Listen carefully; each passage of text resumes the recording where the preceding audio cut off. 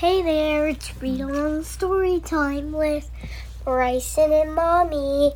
And today we are reading the story, Harry Potter and the Sorcerer's Stone. Close. This is the second book. It's hard to remember. It's Harry Potter and the Chamber of Secrets. And today we're reading Chapter 2, Dobby's Warning. Is there a bookmark? Yes. So let's get started. Harry managed not to shout out, but it was a close thing. The little creature on the bed had large bat-like ears and bulging green eyes the size of tennis balls. Harry knew instantly that was what he had been watching him out of the garden hedge that morning. As they stared at each other, Harry heard Dudley's voice from the hall. "May I take your coats, Mr. and Mrs. Mason?" The creature slipped off the bed and bowed so low at the end of his long, thin nose touched the carpet. Harry noticed that it was wearing what looked like an old pillowcase with rips for arms and leg holes. Hello?" said Harry nervously. "Harry Potter," said the creature in a high-pitched voice. Harry was sure would carry down the stairs. "So long as Dobby wanted to meet you, sir. Such an honor it is."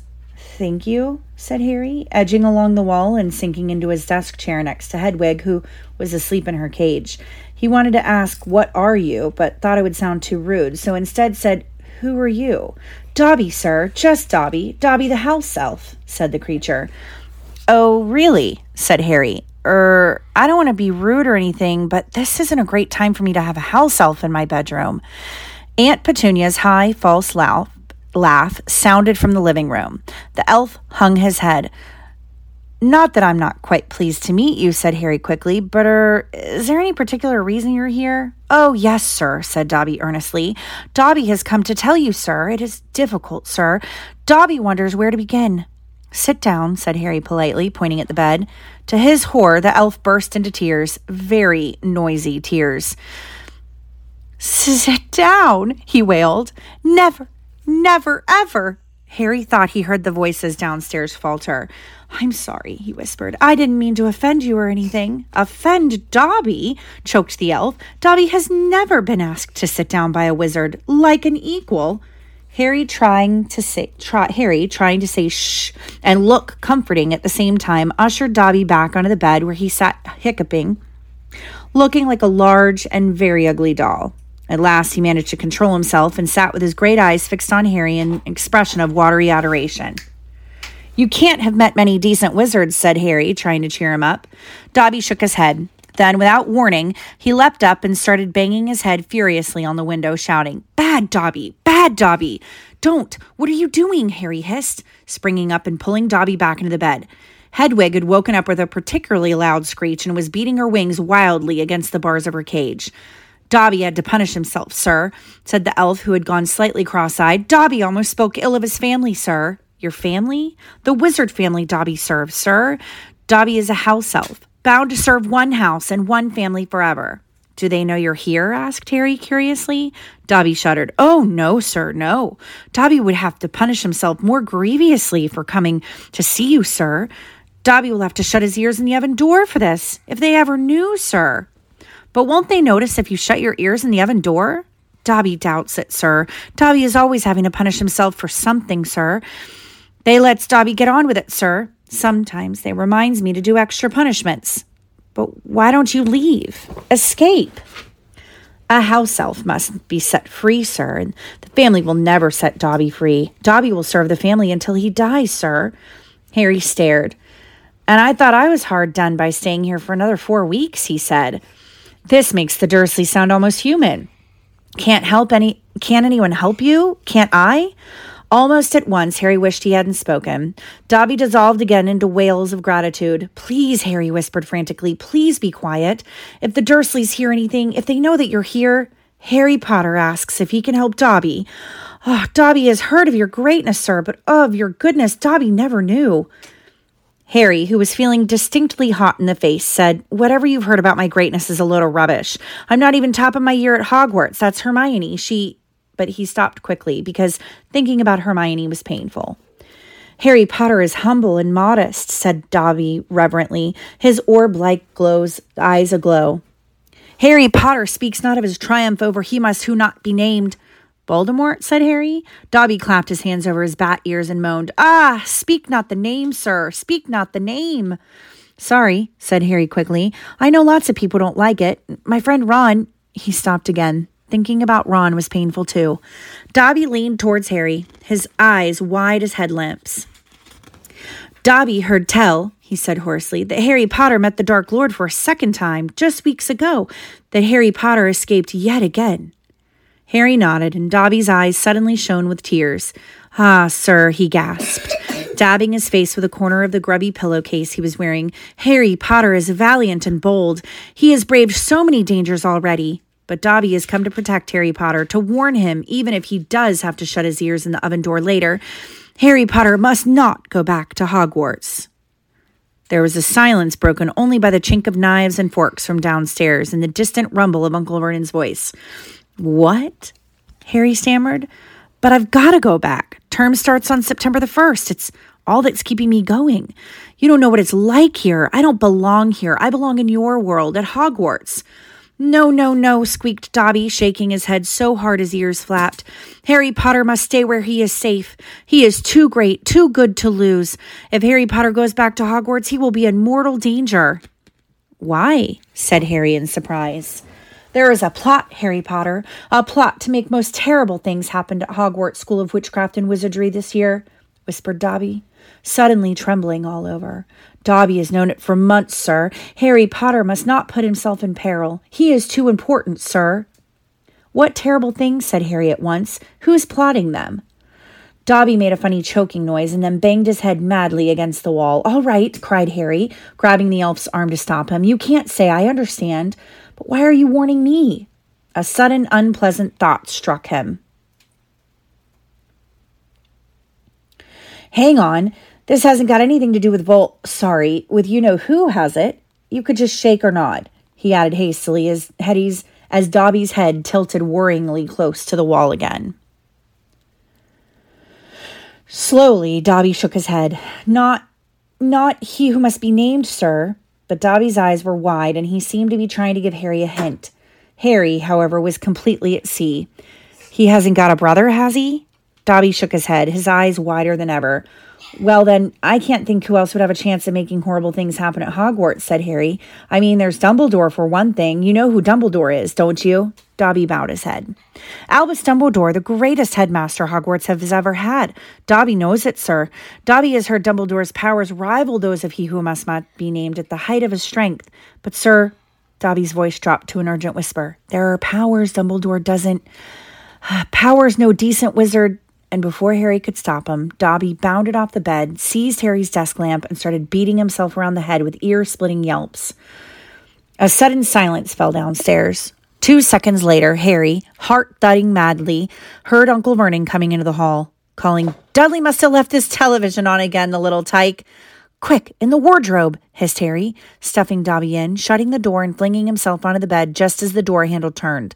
"What the devil are you doing?" said Uncle Vernon through the gritted teeth, his face horribly close to Harry's. "You've just ruined the punchline of my Japanese golfer joke. One more sound and you'll wish you'd never been born, boy." He stomped flat-footed from the room. Shaking, Harry let Dobby out of the wardrobe. "See what it's like here," he said. "See why I've got to go back to Hogwarts? It's the only place I've got. Well, I think I've got friends." "Friends who don't even write to Harry Potter," said Dobby slyly. "I expect they've just been—" "Hang on," said Harry, frowning. "How do you know my friends haven't been writing to me?"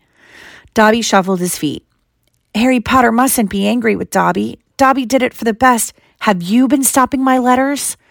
"Dobby has them here, sir," said the elf. Stepping nimbly out of Harry's reach, he pulled a thick wad of envelopes from the inside of the pillowcase he was wearing.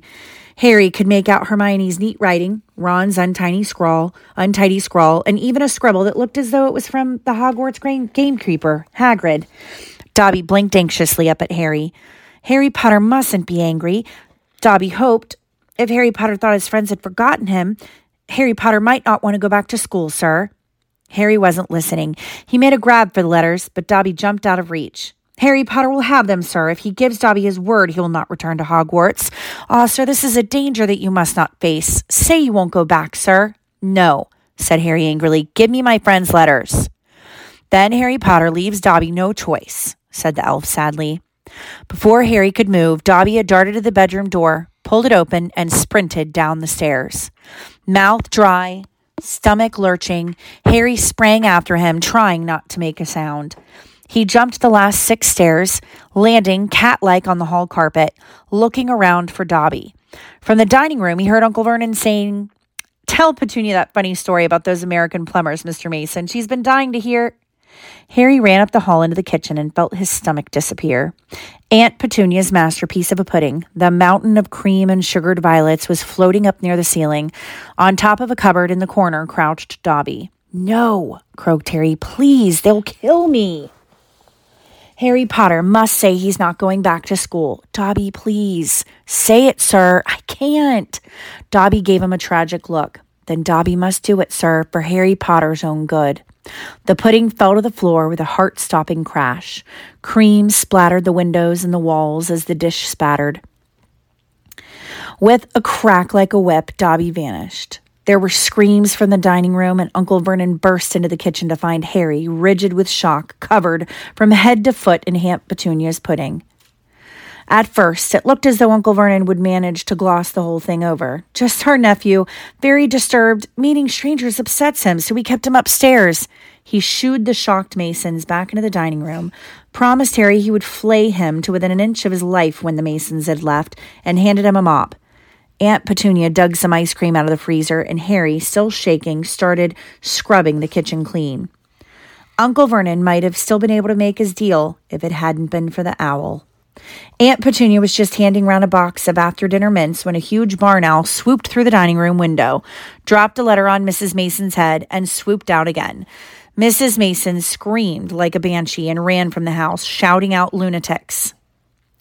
Mr. Mason stayed just long enough to tell the Dursleys that his wife was mortally afraid of birds of all shapes and sizes and to ask whether this was their idea of a joke. Harry stood in the kitchen, clutching the mop for support as Uncle Vernon advanced on him, a demonic glint in his tiny eyes.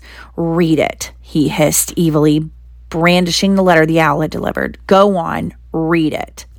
Harry took it. It did not contain birthday greetings. "Dear Mr. Potter, we have received intelligence that a hover charm was used at your place of residence this evening at 12 minutes past 9. As you know, underage wizards are not permitted to perform spells outside school, and further spell work on your part may lead to expulsion from said school. Decree for the reasonable restriction of underage sorcery, 1875, paragraph C. We would also ask you to remember that any magical activity which risks notice by members of the non-magical community Muggles is a serious offense under Section 13 of the International Confederation of Warlocks Statute of Secrecy. Enjoy your holidays. Yours sincerely, Mafalda Hopkirk, Improper Use of Magic Office, Ministry of Magic." Harry looked up from the letter and gulped. "You didn't tell us you weren't allowed to use magic outside school," said Uncle Vernon, a mad gleam dancing in his eyes. "Forgot to mention it. Slipped your mind, I dare say." He was bearing down on Harry like a great bulldog, all his teeth bared. "Well, I've got news for you, boy. I'm locking you up, and you're never going back to that school. Never. And if you try and magic yourself out, they'll expel you." And laughing like a maniac, he dragged Harry back upstairs. Uncle Vernon was as bad as his word. The following morning, he paid a man to fit bars on Harry's window. He himself fitted the cat flap in the bedroom door so that small amounts of food could be pushed inside 3 times a day. They let Harry out to use the bathroom morning and evening. Otherwise, he was locked in his room round the clock. 3 days later, the Dursleys were showing no sign of relenting, and Harry couldn't see any way out of his situation. He lay on his bed, watching the sun sinking behind the bars of the window, and wondered miserably what was going to happen to him. What was the good of magicking himself out of his room if Hogwarts would expel him for doing it? Yet life at Privet Drive had reached an all-time low. Now the Dursleys knew they weren't going to wake up his fruit bats.